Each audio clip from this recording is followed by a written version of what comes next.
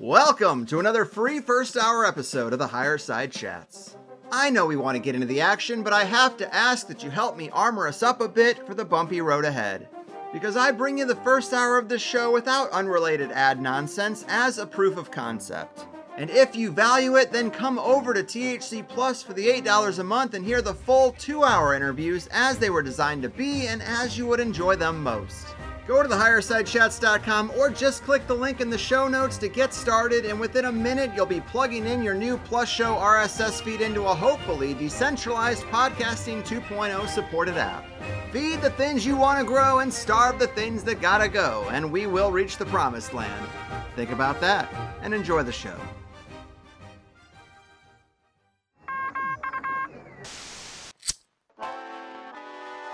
In the 1930s, President Franklin Delano Roosevelt addressed the nation through a series of radio broadcasts known as the Fireside Chats. His aim was to reassure the common man that our society would recover from its troubled times. Well, we're far from 1930, and I deal with a different kind of fire. For a new era of worldly frustration, we offer a fresh conversation. I'm Greg Carlwood, and these are the Higher Side Chats. Here we go, Higher Side Chatters from sunny San Diego. I'm Greg Carlwood, and with all the problems we have these days, wouldn't it have been nice if at some point we had at least tried to restore some faith in our corporate-rated institutions? Because when our politicians and media companies are reduced to PR mouthpieces for industry giants, the inmates truly are running the asylum. Regulators today do more to protect the profits of the big multinational corporations than they do to truly investigate on behalf of the people.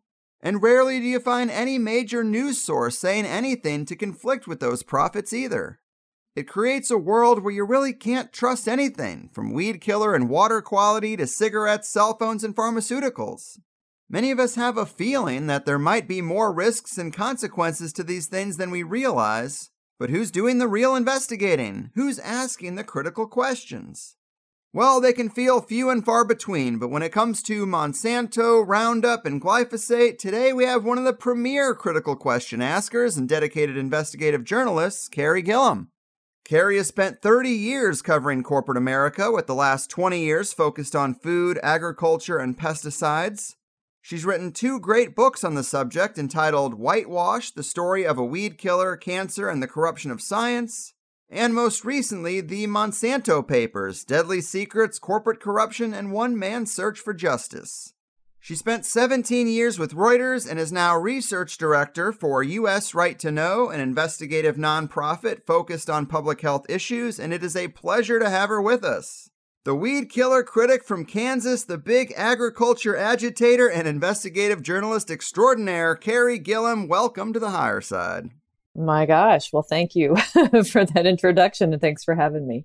Of course. It is a true pleasure to have you here. Thanks for doing it. Whitewash has been on my shelf for a couple of years now, and when I saw the Monsanto papers coming out, I thought it would be a great opportunity because you really are dedicated to this space and super knowledgeable about our corporate pesticide-dependent food system, and few people really dive into one thing like this for as long as you have. What kicked this all off and kept you engaged with it as long as you have been? Well, yeah, thank you. That's a question a lot of people ask me, I guess. It was not by design. I was working in Atlanta covering big bank holding companies, and Reuters, the international news outlet where I spent most of my career, asked me to move to Kansas and start covering food and farming and these really interesting novel crops that Monsanto had just rolled out, genetically engineered crops or GMOs. And this was in, the late 1990s. And I thought it was a really terrible idea. I didn't really want to trade my, blue business suits and high heels and, nice lunches with powerful business people for, boots and jeans and hanging out in farm fields. But made the move anyway. And really dug in, so to speak. And this has become my work and also my passion, I guess, for more than 20 years now. Mm-hmm. And I've heard you talk about that initial assignment before, and it's interesting to hear how big companies like Monsanto handle journalists. It seems like they love to roll out the PR machine first, give you a nice tour of the facility, all very surface level. But if a journalist actually does stray from their talking points, then they get very vicious very fast, right? Yeah, I mean, so this is what happens when you are a journalist, and particularly if you work for a very big news outlet, an influential news outlet. The companies that you're covering and writing about are organizations or institutions, or the White House, I mean, want to woo you. They want to teach you, so to speak, the way to cover them. And they really want to direct the narrative. And, that's to be expected.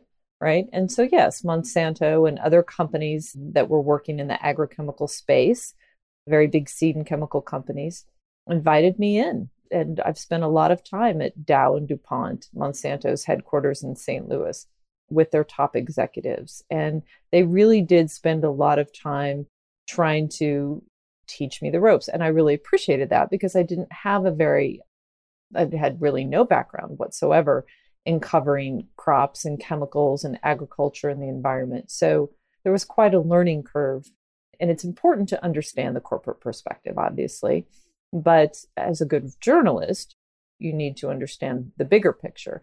And so I also made it my priority to spend a lot of time with farmers and with scientists and with, people involved in grain handling and distribution and people involved in environmental work, to understand how the crops and chemicals were impacting water quality and air and soil health and biodiversity. So you really are trying to understand this from all facets and all perspectives. And you're right.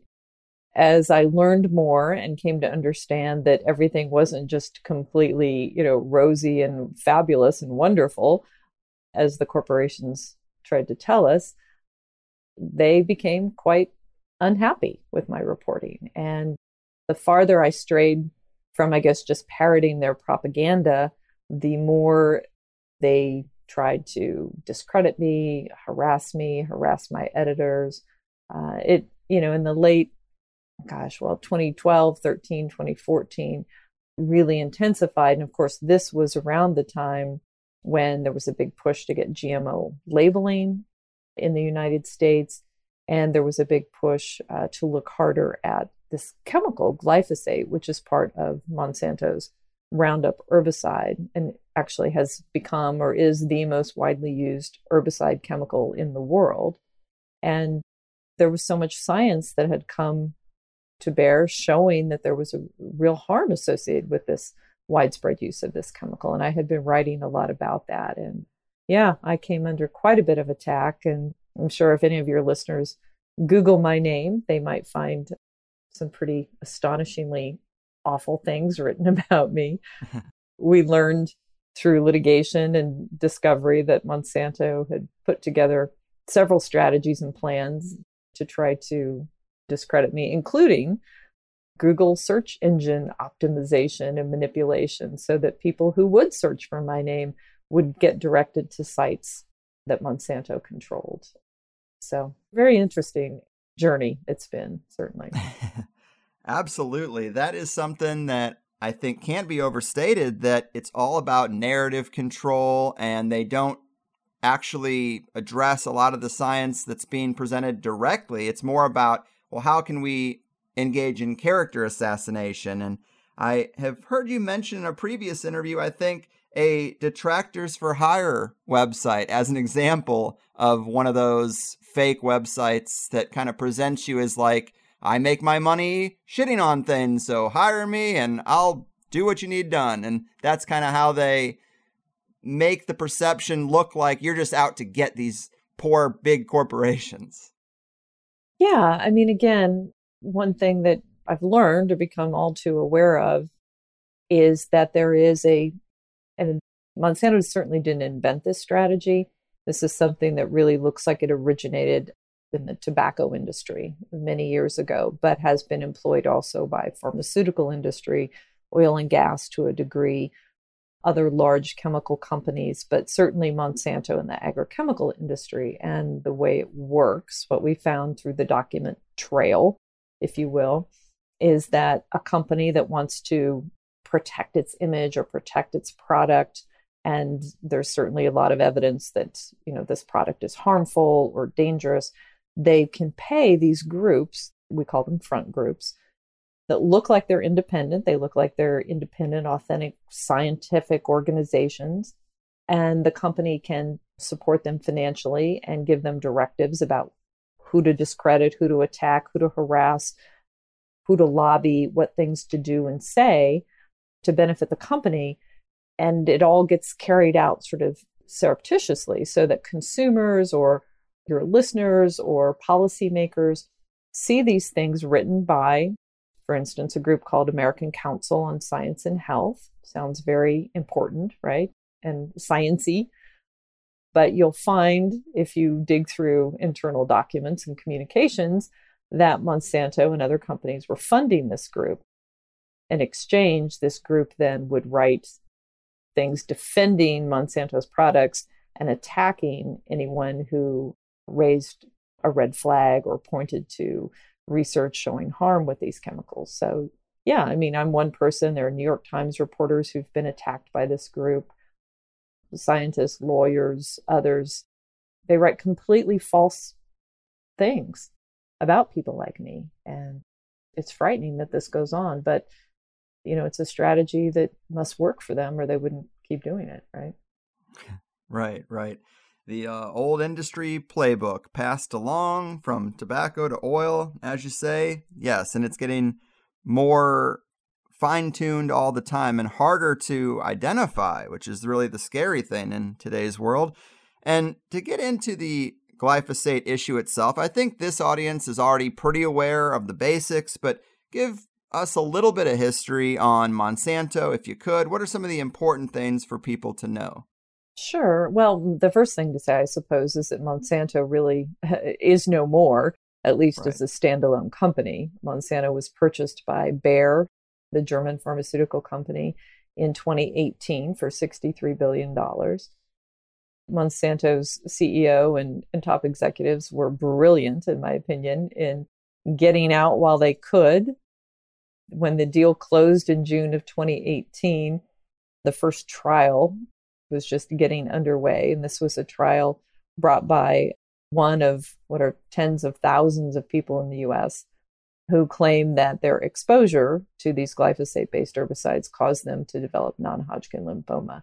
And Bayer, saddled with this litigation, has agreed now to pay out about $16 billion. And that still doesn't settle the litigation. They're just still struggling to try to figure out how to put this behind them. But Monsanto has a long history. They came around in the early 1900s, and they've been an industrial chemical provider and were involved in providing chemicals for warfare, and then shifted over to agriculture.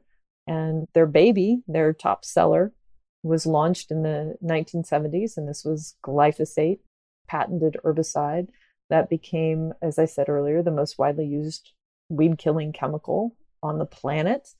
And people probably best know it as Roundup. Farmers use it on their crops, on GMO crops, as well as an array of other things that are not genetically engineered. It's also has been used by homeowners, school grounds, cities, parks, playgrounds. It's used in forestry management and utilities on their right-of-ways. It really has become pervasive in our world, and our government scientists have documented it in not only food and water and air samples, but in rainfall, because it is so ubiquitous now. It's surface waters as well. It's really everywhere, and it is in, as I've written in my book, which people find most alarming, residues of this weed killer are probably in your breakfast, lunch, and dinner, and certainly in your urine and bodily fluids. Right. I think it's something like 90% of human blood and urine samples this has been found in. Well, that number, it depends on who you ask and what sampling you're looking at. Of course. But if you get your urine tested, it's pretty likely that you're going to find this weed killer in there. And baby food too, right? I mean, the corporate baby food industry, to me, it feels a lot like the pet food industry. Are they using the best products? Or are they using these big corporate GMO crops just like they do in the pet food, in the baby food. It seems like there's been a lot of red flags in baby food in the past few years that I can remember, but this would be another one. Glyphosate seems to be in there, or other pesticides even, at levels that are kind of scary to the experts.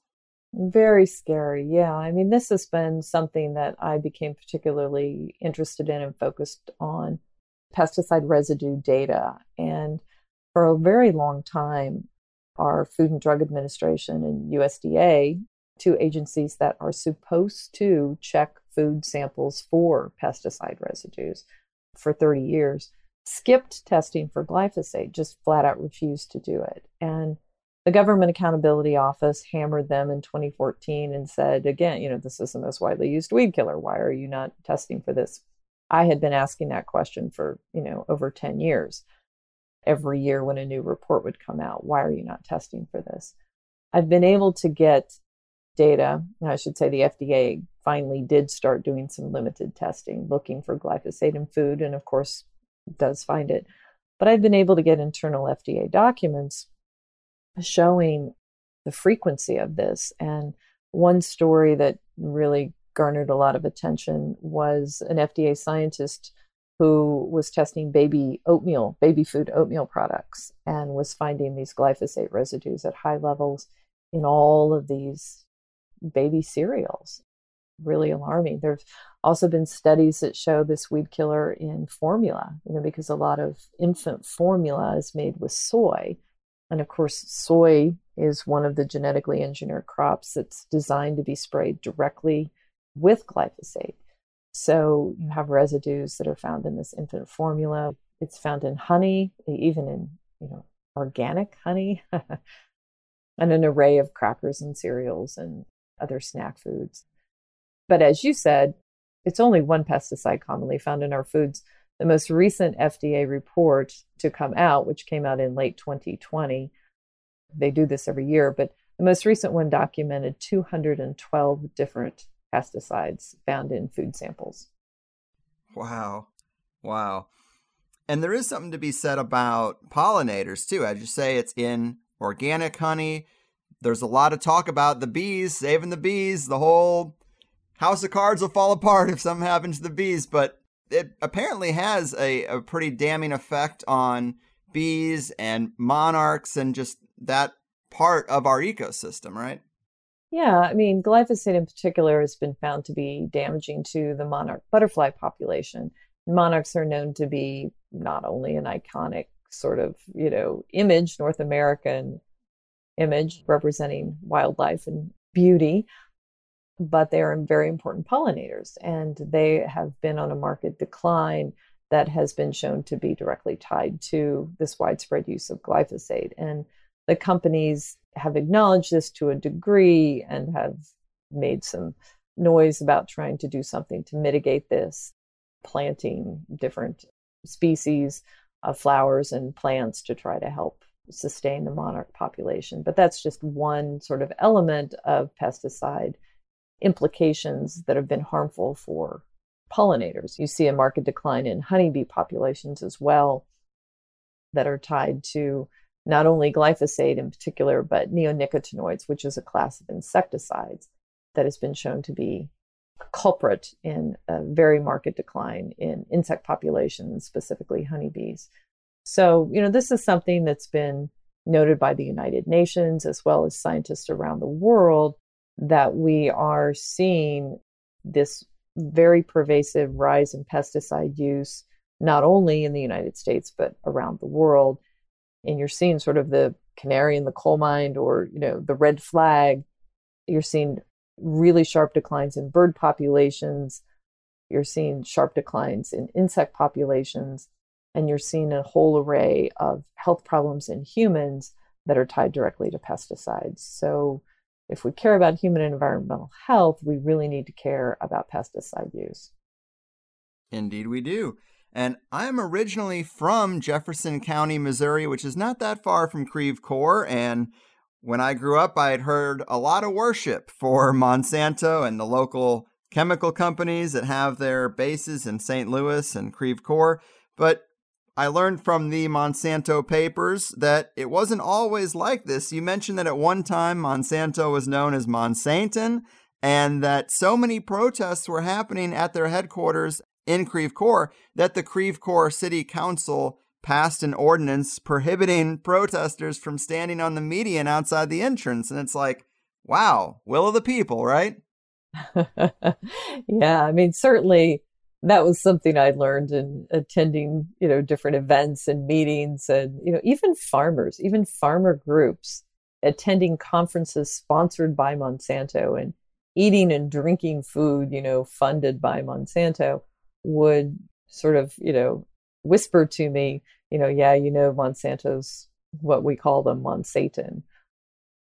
And that was largely because Monsanto really garnered a reputation of not only they loved and they wooed their farmer customers, but any farmer that they thought wasn't really falling into line, farmers who they thought might be using their patented seeds without paying the license fee and purchasing them, they would go after these farmers and file lawsuits. And Monsanto's always been a very aggressive company in terms of going after anybody that stands in their way. And I think that's how they got the name Monsanto. There are also, of course, activist groups and others around the world who really have seen this company as pushing deadly products and wanting to try to shut them down. So, yeah, it's quite a name, quite a nickname, right? Yes, I love that kind of stuff.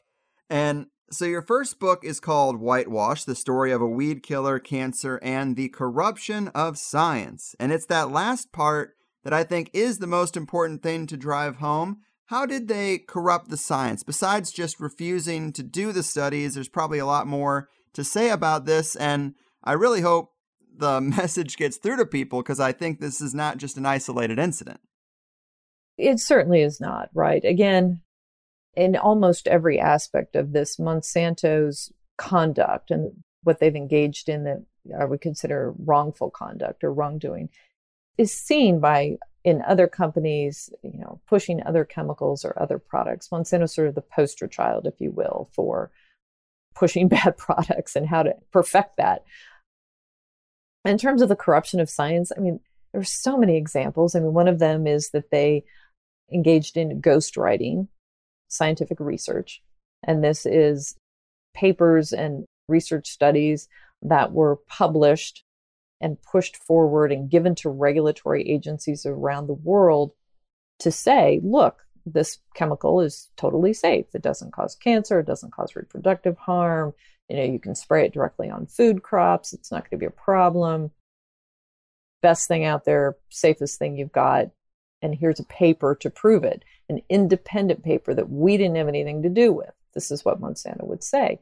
And yet we've learned through, again, Freedom of Information documents that I've obtained, EPA archives, litigation documents that have come out, internal Monsanto emails, etc., that the company wrote many of these papers.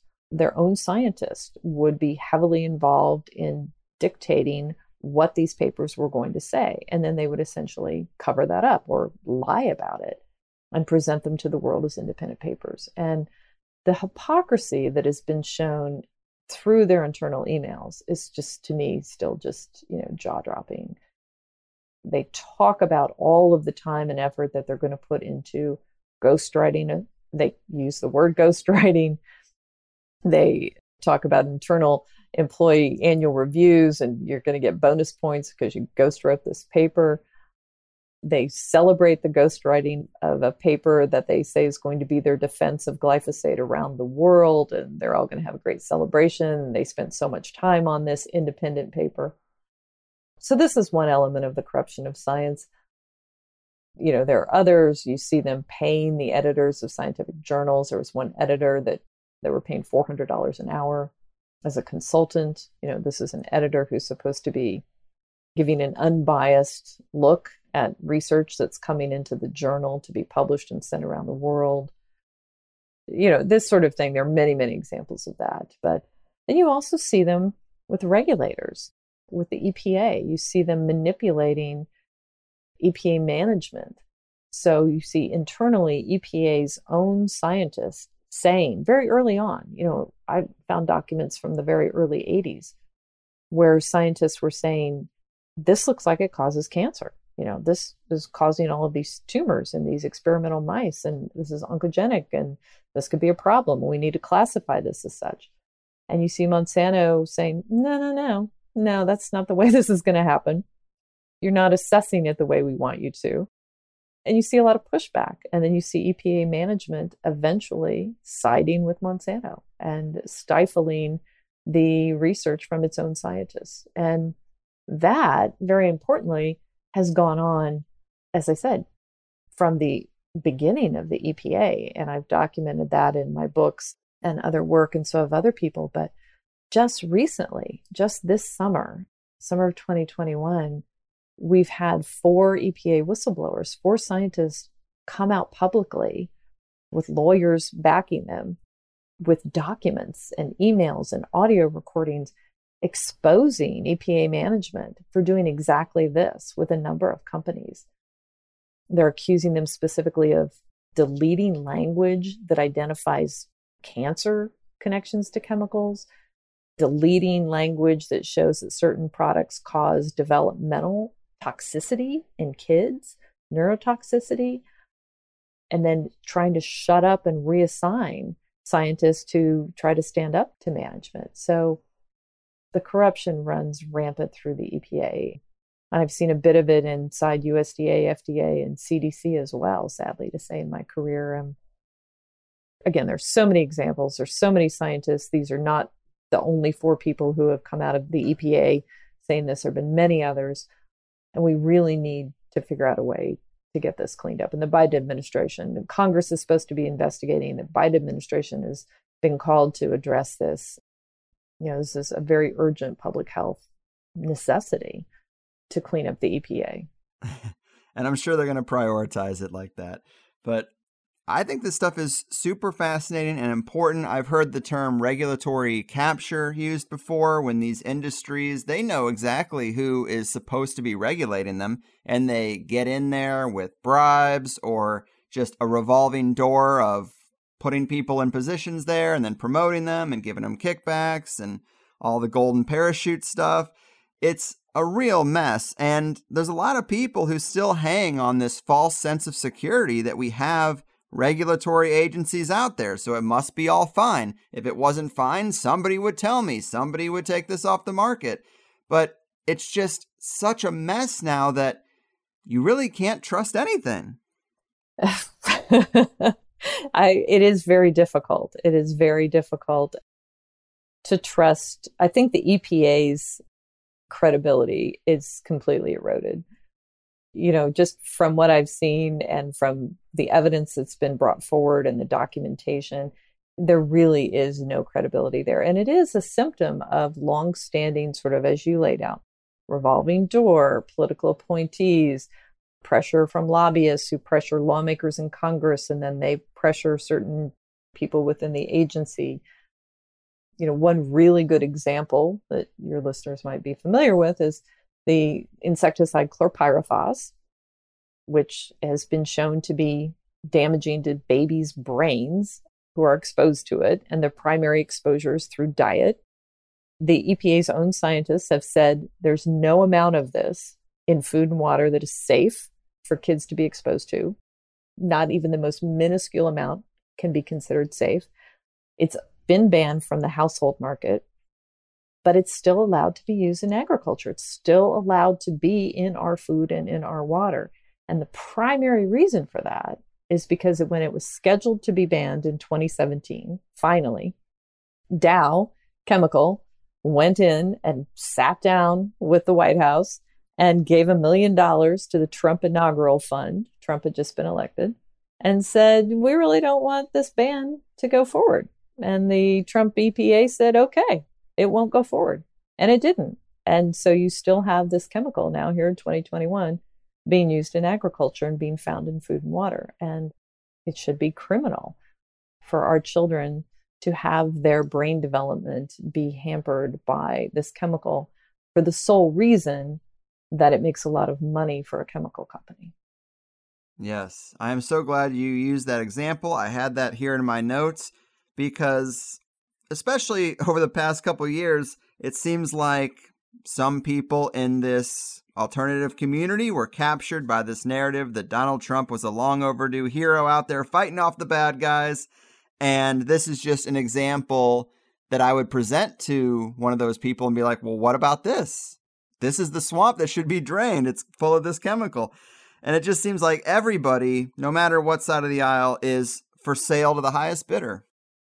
I think that's very true in Washington, D.C. I think Democrats and Republicans, equal culpability when it comes to acting in corrupt fashion, acting, in ways that are not protective of public health. The Trump administration, I think fighting the bad guys, maybe they had a different idea of who the bad guys are or were. They certainly rolled back a lot of environmental protections and bent over backwards in the Trump administration to appease corporate interests over public health. The party line, the narrative was, we need to free business from all of these onerous and expensive regulations. So, there are certainly people out there who applauded that. Public health professionals were not among those people to a large degree, because when you let companies like Dow or Monsanto or others dictate what's going to happen with certain chemicals and the widespread use and allowing them in food and allowing exposure to young children, it's not a good thing. And we see the evidence. If you look at cancer rates, they're rising in children. If you look at neurodevelopmental problems in children, ADHD and autism and attention deficit disorder and things like that, those have been on the rise, clearly.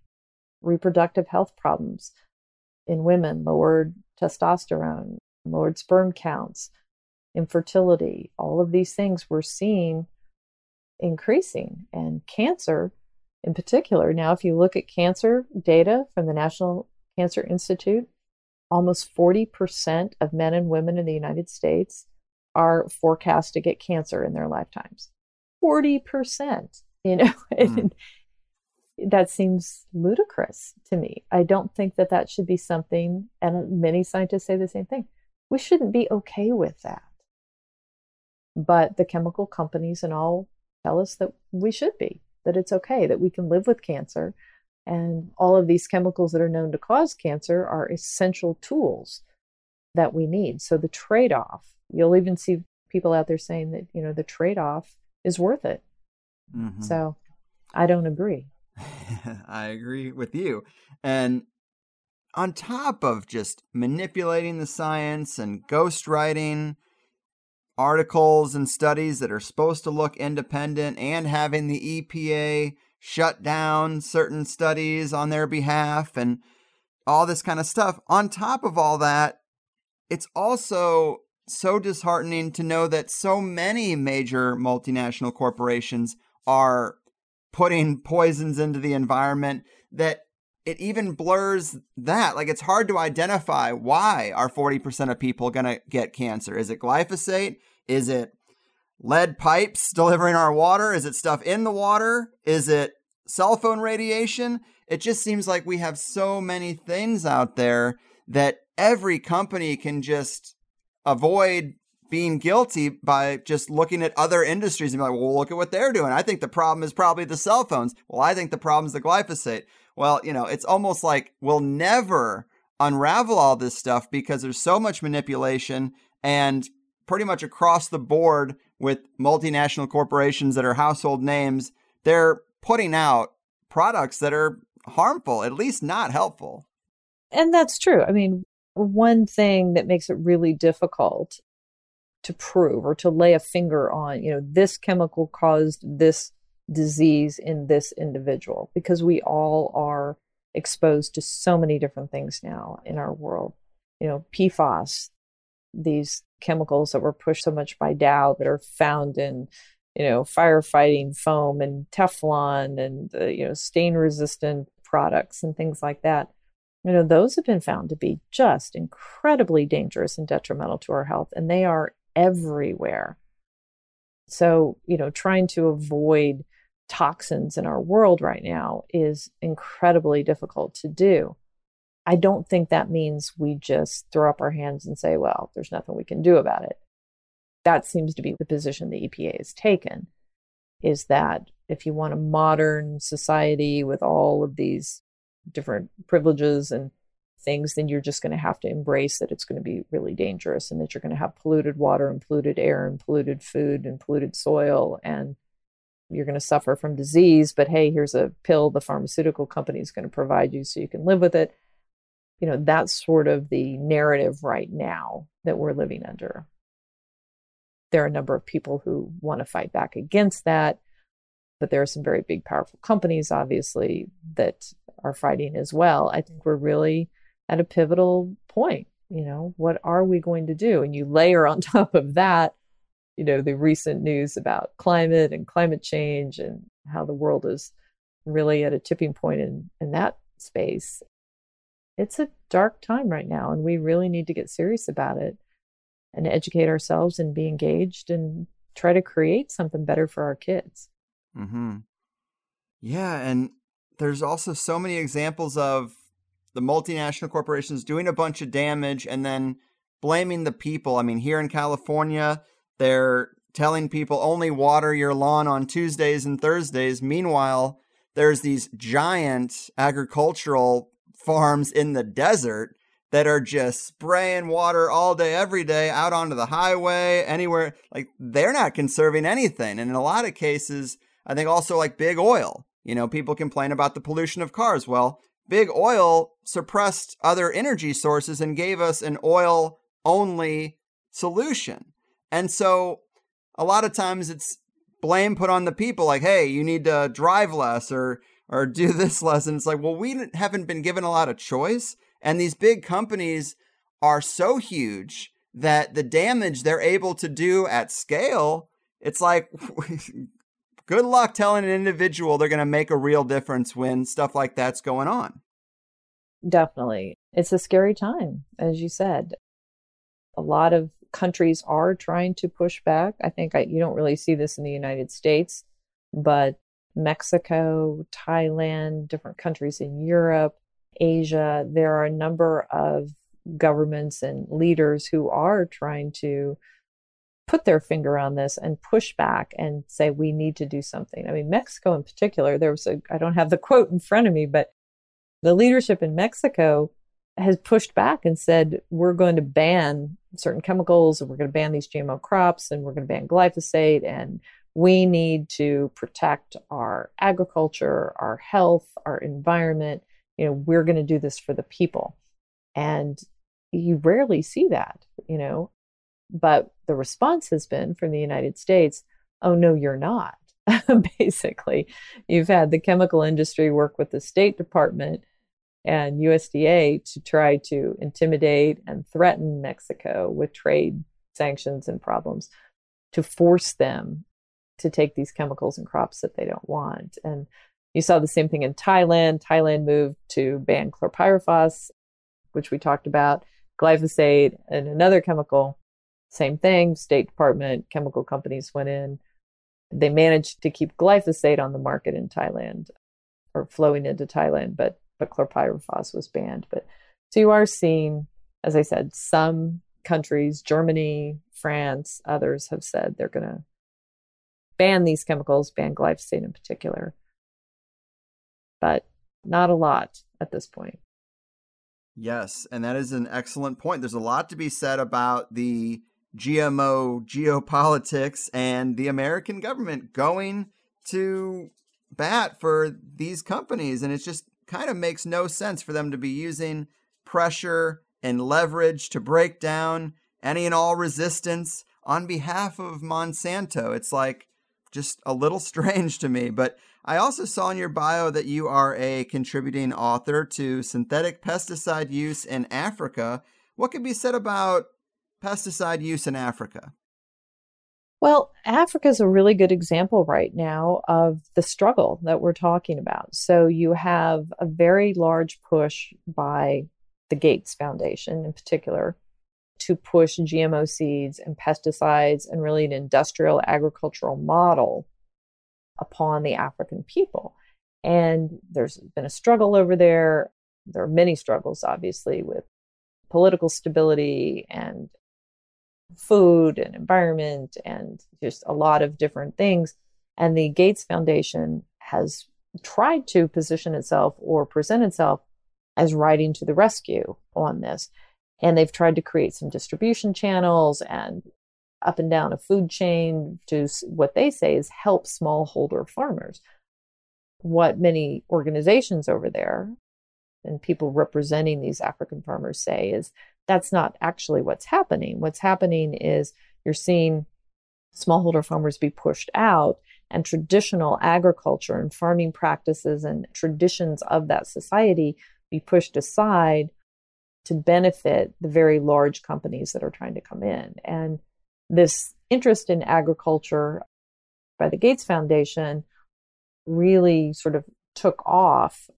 It predated Monsanto coming into the Gates Foundation, but it really took off when a top executive at Monsanto joined the Gates Foundation in the early 2000s. And he was charged with directing their strategy on this. And since that time, the Gates Foundation has really adopted the narrative of Monsanto, that GMOs and chemicals like glyphosate are crucial to feeding the world, to feeding Africa. And the Africans are really trying to push back and say, no, thank you. But, so far it's not working out very well for them. Right. I think that the glyphosate and Monsanto GMO issues are so glaringly obvious that if this is the solution that the Gates Foundation is pushing, it makes me skeptical of any area that they're aggressively pushing for something. Yeah, it really dovetails, or not dovetails is not the right word. It is very similar to what we saw with GMO wheat in the United States to a degree. And that's, I guess, maybe a very microscopic example, but in the early 2000s, Monsanto was telling wheat farmers here in the US that they needed a glyphosate-tolerant wheat, that they needed Roundup Ready wheat. And Monsanto was going to roll it out and sell it to them, and it was going to revolutionize the wheat market here in the US. And the wheat farmers said, no, we don't want it. We don't need it. It's going to interfere with our export market. We don't want Roundup Ready wheat. Don't roll it out. You're going to mess up our market. And I attended so many meetings for a few years during this fight. And Monsanto kept saying, yeah, you want it. And the CEO of Monsanto told me this was so important to their profit stream that they get farmers to take GMO wheat. It ultimately was shelved. You don't now have a GMO wheat out there. You do have contamination issues where wheat around the Northwest has been contaminated with Monsanto's experimental wheat and caused a lot of disruption for certain farmers in the US. But you're seeing that same sort of playbook in Africa where they just push and push and push whether or not, the actual farmers say that they want or they need it. So it really is a top-down driven agenda, and certainly not something where they're trying to provide farmers with what they need. Right. That was going to be one of my questions, is if farmers were ever asking for this product, because it seems like you mentioned in the history that they had made these dangerous chemicals for warfare, and it seems like they kind of just repurposed some of these tools for mass consumption for retail. Well, that's certainly what they did. Yeah. I mean, when we were no longer engaged in war, in this massive war strategy, you didn't have a need for something like Agent Orange to spray on the vegetation, right? To try to get rid of the hiding places for your enemy. So they needed to repurpose these things. And 2,4-D, which was a part of Agent Orange, which was an element of that. 2,4-D is an herbicide that is used now in agriculture and is pushed very heavily. And GMO crops have been designed to tolerate 2,4-D, just as they tolerate glyphosate, so that you can spray 2,4-D directly over the tops of crops, just like you spray them with glyphosate. And they're doing the same thing with another chemical called dicamba. They're just increasing the pesticide treadmill, if you will, pushing more and more of these products. And what happens, it's sort of a self-fulfilling cycle. As you push more herbicide use or even insecticide use, Mother Nature resists, right? So weeds develop resistance, insects develop resistance. As weeds become more resistant, farmers have found themselves needing to use more glyphosate or thinking they need to use more chemicals. The weeds then become more resistant. They use more chemicals. It's just this vicious cycle that it's not going to end well. Right. The answer by the chemical companies is we'll just keep giving you more chemical solutions. The agronomists and scientists and many farmers say, no, we need a better solution. We need to get back to traditional practices. We need to do more regenerative agriculture. We need to use other tactics than chemical warfare to grow our food. Absolutely. Absolutely. That was going to be obviously one of my questions. It is one of the big things that critics of this kind of stuff would always say is, well, Monsanto's feeding the world. It's kind of a necessary evil. And that's really just their PR as far as I'm concerned. But everything I've seen from regenerative agriculture and permaculture seems to show that there are much better ways, and we should get away from monocrop agriculture, and our yields would actually explode. And also, if COVID has shown us anything, it's that these big corporate supply chains can be shut on and off. And so local high-quality food sources have never really been more important to support and foster. They're better for you. They're better for the health of your local community. It just seems like a no-brainer. They also do produce better, it seems. Yeah, I mean, this whole talking point of we need our crops and chemicals to feed the world is really nothing more than that. It is a talking point. It's a propaganda point. And anybody who's really studied this issue with an objective view knows that. There is no data to back the idea that without glyphosate, without pesticides, you can't feed the world. The United Nations, a few years ago, actually authored a lengthy report addressing just that issue. They identified these global corporations and said that they were, using aggressive, unethical marketing tactics, and they were lobbying, and they were, using obstructive sort of strategies, but that really there was no data to support that. And that in fact, pesticides, and I'll pull up the quote here if I can find it, pesticides, here's what they say, this is from the United Nations, have a catastrophic impact on the environment, human health, and society as a whole. And they say it is time to create a global process to transition toward a safer and healthier food and agricultural production.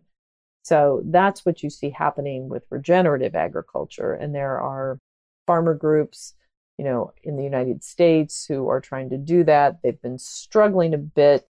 You don't see the types of subsidies and support, financial support from the U.S. government for regenerative and organic agriculture that you do for industrial and pesticide-driven agriculture. There's quite a lot of money our government provides to farmers who use pesticides in industrial agriculture. So we really need to change the incentive structure. But yeah, these farmers have done the research and they find that getting away from the monocropping, using crop rotation, using cover crops, other tactics really boosts yield. You get a healthier soil, you get a more nutritious crop end product, and you get a robust yield.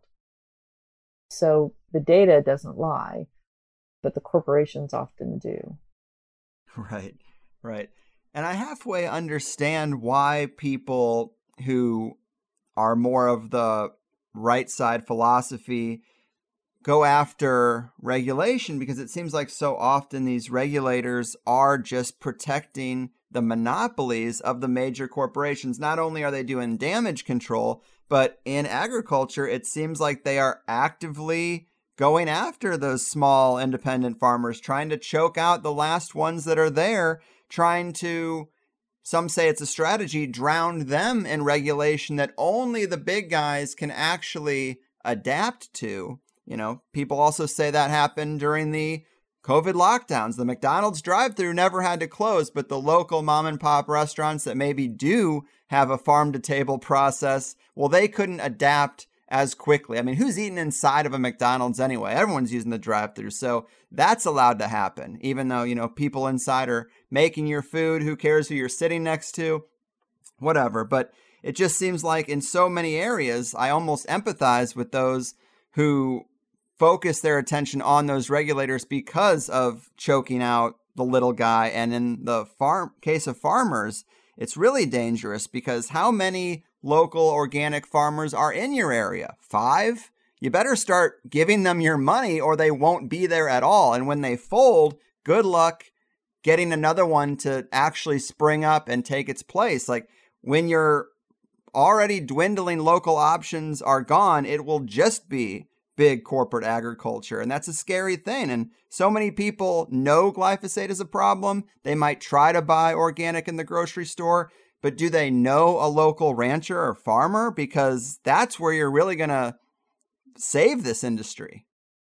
Yeah, I think that's true. If you have the means to look around and see if there's some local farmer, dairy operator that you can at least support in some way, or you can purchase from.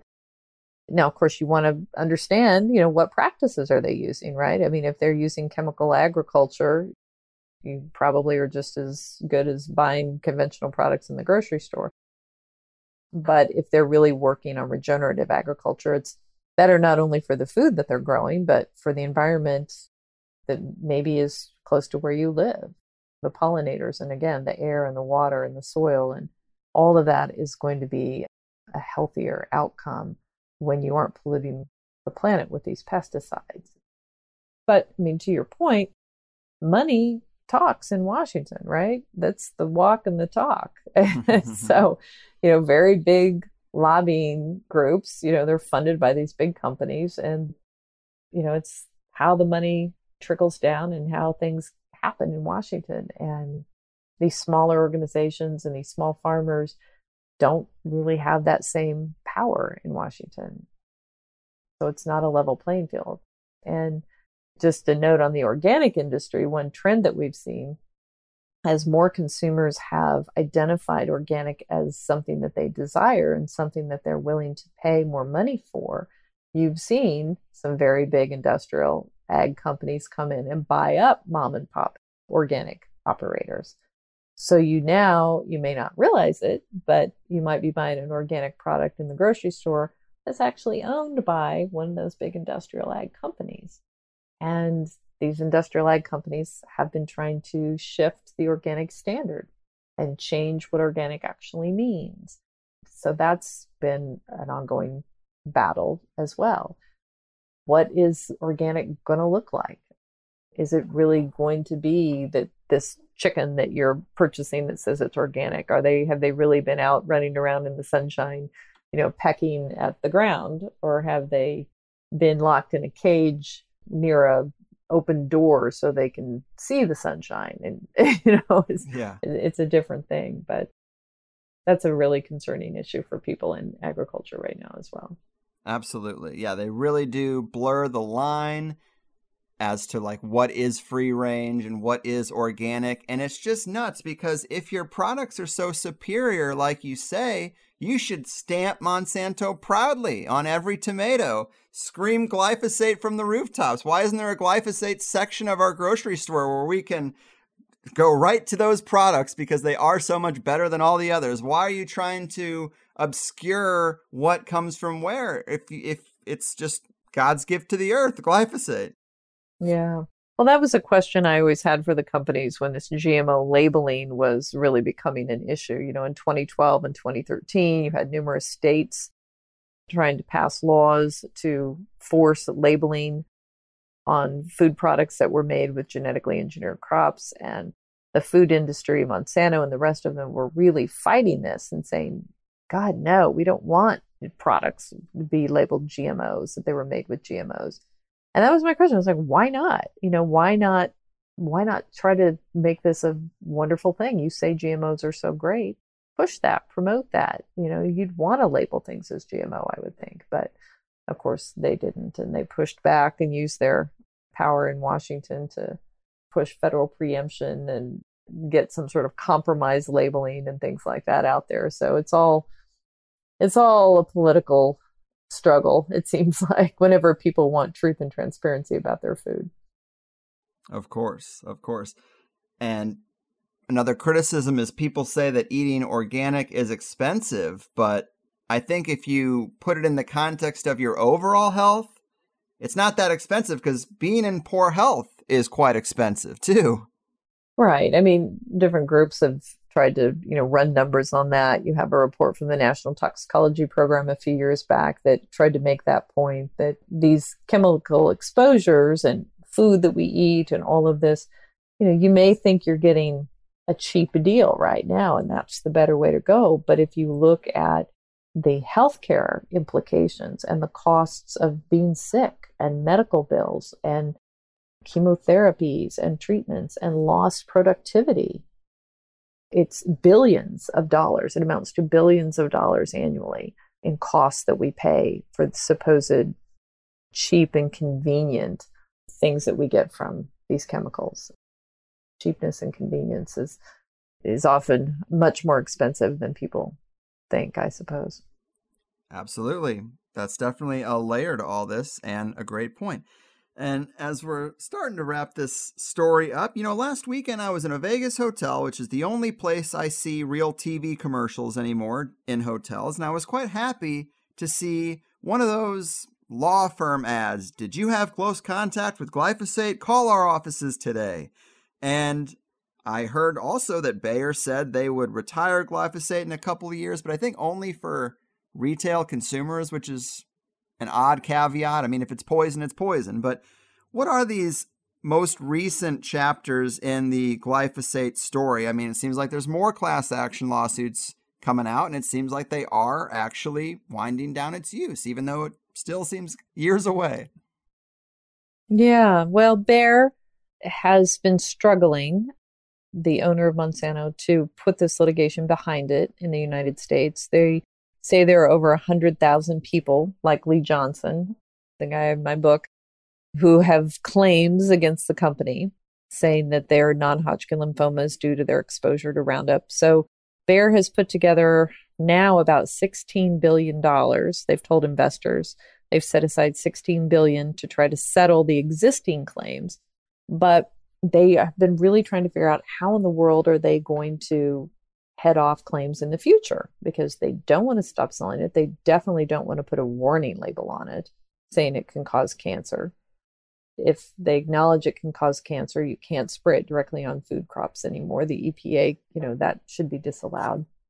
And it could really harm sales and volume use around the world. So what they have said is, because most of the claims that they've been facing come from people like Lee Johnson or, Alva and Alberta Piliot, like regular folk that are out there, not farmers, they've said they're going to stop selling it for the lawn and garden market, stop selling it to consumers. And they'll stop doing that by 2023. But they are not going to stop selling it to commercial applicators and farmers. And they are not going to put anything on it that says it causes cancer, they say.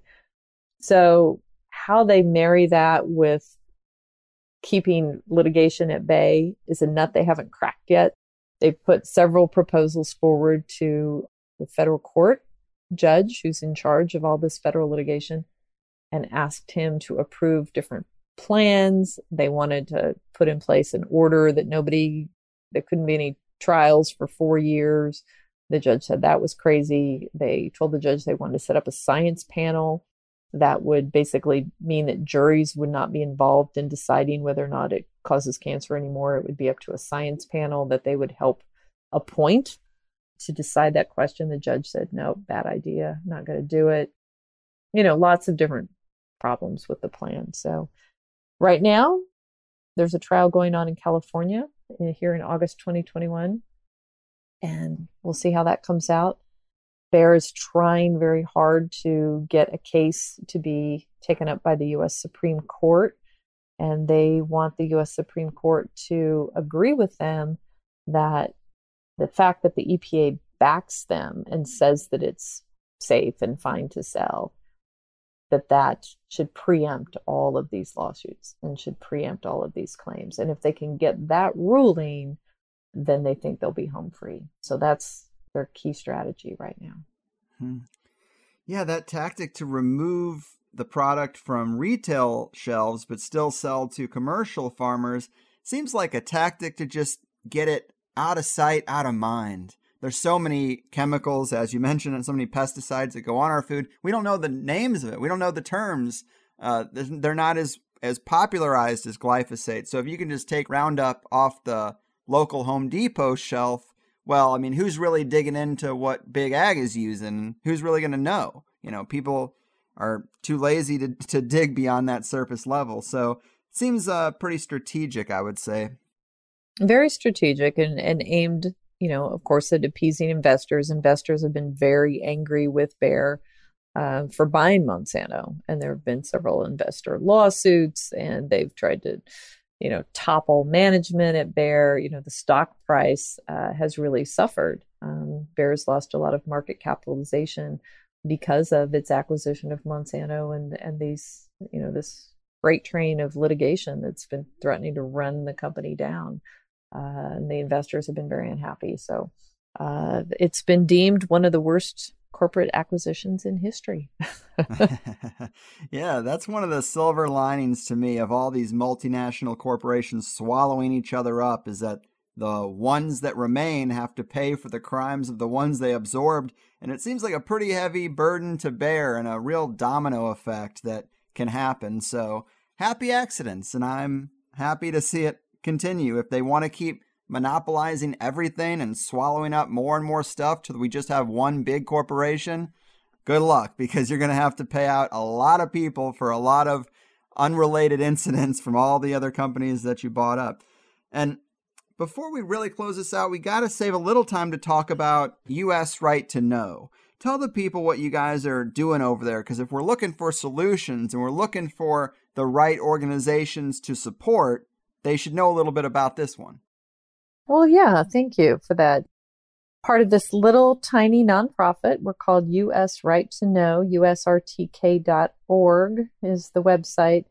And we're not super splashy or super polished, but what we do is we file Freedom of Information Act requests and State Records Act requests, and really are all about getting data, getting documents, and then putting them up on the website for free. It takes a lot of money sometimes to get these documents, but putting them out there for public consumption, for other journalists to use, or policymakers, or lawyers, or advocacy groups, anybody really who can benefit from this truthful information that's often hard to get. And we know how to do it. I've had to sue the EPA twice and the FDA once. My colleagues are very involved. And we get documents from universities around the country and state regulatory bodies and CDC, FDA, USDA, EPA, NIH, a lot of different organizations and groups use our documents and find them quite helpful. And they're the basis for stories in New York Times and LA Times, newspapers around the world actually have relied on our documents for important stories. So as I said, we're small. We rely on donations. We don't take any corporate money. We only take money from individuals or foundations or other nonprofits. So we can use all the support we can get. But I think it's good work. I think it's honorable work. And we're hoping it's helpful in some regard. Yes, definitely. And just so people have a sense of the wider focus, what are some of the non-glyphosate related issues that you guys have been covering? Well, right now, in addition to, and it's not just glyphosate, we look at different pesticides. I do a lot of work on pesticides and agrochemicals, of course. But right now we're looking at the COVID issue, and the origin issue, and been focusing on getting emails from the different scientists who were involved in that and trying to track money flow and the different narratives that have been put out, and sort of the subterfuge and the contradictions from the public narrative and then what was being discussed privately. And it's really, I think we can take some credit. Different news outlets have cited our work and our emails that we've obtained as, driving the Biden administration's call for an investigation into this origin question, because it is important to understand gain of function research that's going on, that our government has funded, that's going on in laboratories around the world to make, viruses more virulent, and understand what that means. There have been lab leaks that have been documented around the world. It's important to understand what we're doing, what we're funding, and what that means for public health. And if this was a lab leak in some regard, it would be important to know that, right? Mm-hmm. So that maybe we can help make sure it doesn't happen again in some way. And we've done a lot of work with CDC documents and shown how CDC unfortunately has some very powerful connections to very powerful companies like Coca-Cola and other food and beverage interests that influence CDC work on sugar and obesity and diabetes and health. And so we're really just, again, trying to expose things that maybe powerful companies don't want out there. Yes, there seem to be a range of things you guys focus on, but that is the connective tissue, is you're going after the big companies out there. I saw stuff about Bill Gates' investments in agriculture, which you mentioned earlier, the sugar lobby and artificial sweeteners. So several issues that are important to this audience. I hope they do check it out. Yeah, and it's important to say that the companies that we have highlighted, or the corporate interests or the organizations, have really tried to shut us down and have worked really hard to do that. And there are, again, internal documents that show that. So if there are people out there who want to support us, we would welcome that. Yes, cheers. And in terms of social media links, your website, future projects, what should we tell them about following up on this if they want to keep tabs on what you have going on? Yeah. So, usrtk.org. We're also on Twitter, and we have a Facebook page. And then I'm on Twitter myself. I love for people to follow me and engage. I try to put breaking news and documents up there as much as I can. That seems to be a way to get them out. And my own website, CareyGillam.com. You can see articles that I've written. I write for the Guardian news outlet as well, fairly regularly. So the Guardian's an international news agency, and post a lot of information there. So lots of places to follow me or check it out. And I welcome, my website has my email and phone number, and I welcome, inquiries and news tips and things like that. So please reach out and tell me your story. Phone number. Now that is bold of you. That's dedication. But yes, you also do have a high quality Twitter feed. Rare to see these days, but it is there. A lot of good information I learned just perusing that. So keep up the great work. I really enjoyed both books. You are extremely knowledgeable in your niche, and we are lucky to have you fighting the good fight. And thanks for stopping in to talk to us today. Best of luck and take care out there. Well, you're very kind for having me, and back at you. So thank you. Right on. And boom goes the dynamite. What a dedicated and amazing journalist Carey is. Just so impressive, if you ask me. I know some people might think that when you consider the full totality that is the THC iceberg, this is not as deep as some of the more out there things we might get into. But I've been looking for creative ways to poke holes through the common phrases we're hearing these days without over-focusing on it directly. These almost evangelical declarations to trust the science and this theme that no matter what unethical or criminal activity a company has been convicted of, in a crisis, we just gotta acquiesce and follow their advice. They're the experts, criminals or not. When we really do know it's all tainted by their own incentives, and we cannot trust the compromised media to report on things accurately. A lot of people acknowledge the greed and the cutthroat business practices, but I guess they have a belief that there is some magic line that doesn't get crossed, and science is science and data is data, and that's neutral. But another thing I wanted to remind people of, obviously, is how toothless and arbitrary FDA and EPA approvals for safety can be in today's world. I wish it wasn't that way. Without regulation, it'd probably be worse, but we need some checks and balances to keep the corporate people out of the regulation department. When these companies are willing to spend billions of dollars to capture everything, you got to be pretty vigilant, and we're not. I think we've learned just how easy it is to control the narrative around certain things when a company is committed enough. As Carey said, the tobacco industry playbook. Definitely still being passed around. And you got to be pretty dense to not see all these factors in the case of Monsanto and glyphosate.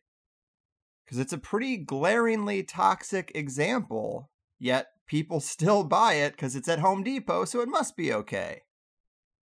That said, all of these themes to me are very important in today's world, and with today's dominant narratives and conflicts of interest, I would hope it would be a natural progression, but at the same time, if you are actually presented with the information on how many Midwesterners with a lawn or a garden are still using Roundup, I'm pretty sure you'd be shocked by how many have it in the shed right next to the lawnmower and the blow-up kiddie pool. So we do have a long way to go, but today we talked about a template that I hope more people start applying to other situations and industries. But hey, I just lead the horse to the unfluoridated water. I can't make anybody drink, although the sad state of everything definitely makes me want to. But as a journalist, as an expert in her area, Carey is so high level. We also recorded this just before this recent FOIA document release that offers even greater evidence that Fauci funded gain-of-function research on coronaviruses in the Wuhan lab. But I'm sure her organization, US Right to Know, usrtk.org, is all over it, because it only further confirms the perspective she offered on that whole situation when talking about non-glyphosate investigations that US Right to Know is currently involved in.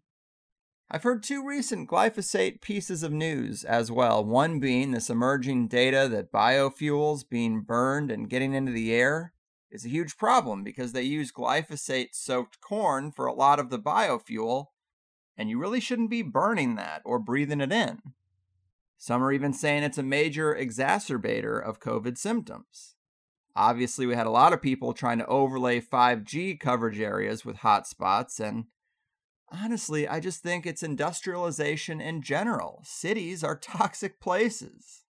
EMF exposure, glyphosate burning in the fuel, terrible air and water quality, trash everywhere, very dirty, with people packed on top of each other. What are you going to do? Some data did come out about the smoke from California fires being a big factor in COVID hospitalizations. I've heard even mainstream news be willing to say that. So I'm sure this working theory could be in the mix too. Also, on the subject of the California fires, I recently heard that to fight invasive species of trees and to manage the forest in general, they have drilled into certain trees and basically poured glyphosate into the trunk of the tree. And so the forests have these standing, dead, dry trees that would never be there in a natural context. And so that's a whole nother thing that we should think about when we just toss chemicals around. Chemicals that probably burn strangely and definitely leave these dead trees sitting there like a tinderbox. Plus, if we wanted to stop the fires, we would just use a Wilhelm Reich cloudbuster. But in higher side news, we are having a meetup in San Diego. If you want to meet me for some drinks and a casual hang with other THC fans, we're going to be doing that this Sunday, September 19th at 5 p.m., I'll say, at the Tipsy Crow in downtown San Diego. It's the kind of thing that I've wanted to do for a while now. I think I'm just going to stop talking about it and do it. You can talk to Joe or John, tell them you're there to see me, and you should have no wait and no cover. I'm going to bring a little sign-up sheet for any locals that want to be notified if we keep this up, but that's pretty much it. Just trying to find the others and all that. and the Tipsy Crow seems like a great place to start. And I really hope to do more of these across the country and probably make some kind of community calendar where you guys can add your own events, but that is a ways off. So let's see how this one goes first. I'm going to put out another announcement so attendance doesn't rely on listening to this whole episode and making it to this point. Seems like the kind of thing that deserves its own notification, but other than that, trying to keep the spirits high. I hope you're doing the same. Harder to do these days, I know, but all the more important. And as always, you can sign up for THC Plus. If you only heard the first hour of this interview, support me, get twice as much. In today's episode with Carey, we talked about why there's a chapter called Lizard Man in her book, how Monsanto's lawyers played as dirty as they could in the courts, other examples of corruption and putting profits over people with Purdue Pharmaceuticals and General Motors, Carey's thoughts on COVID, the corporations involved in the lab leak narrative, and other industrial chemicals that concern Carey. So as much as you like the free first hour shows I do, how could you not like the full thing? But you know that. So I will let you get on with your day. I hope to see the locals at the Tipsy Crow and have some fun. But until then, I'm getting out of here. Big thanks to Carey and to you guys for sticking with me. I've done my part. Your move, chemical companies, science suppressors, and poison polluters. Your fucking move. I won't take it. No, I refuse. If it's alright, I'll keep my refuge. I've been scheming of bigger things and have to leave my old life behind. Gotta transfer to the inner earth. I built a box, built a hole, got a neat elevator going under, and now you'll find me in the bunker.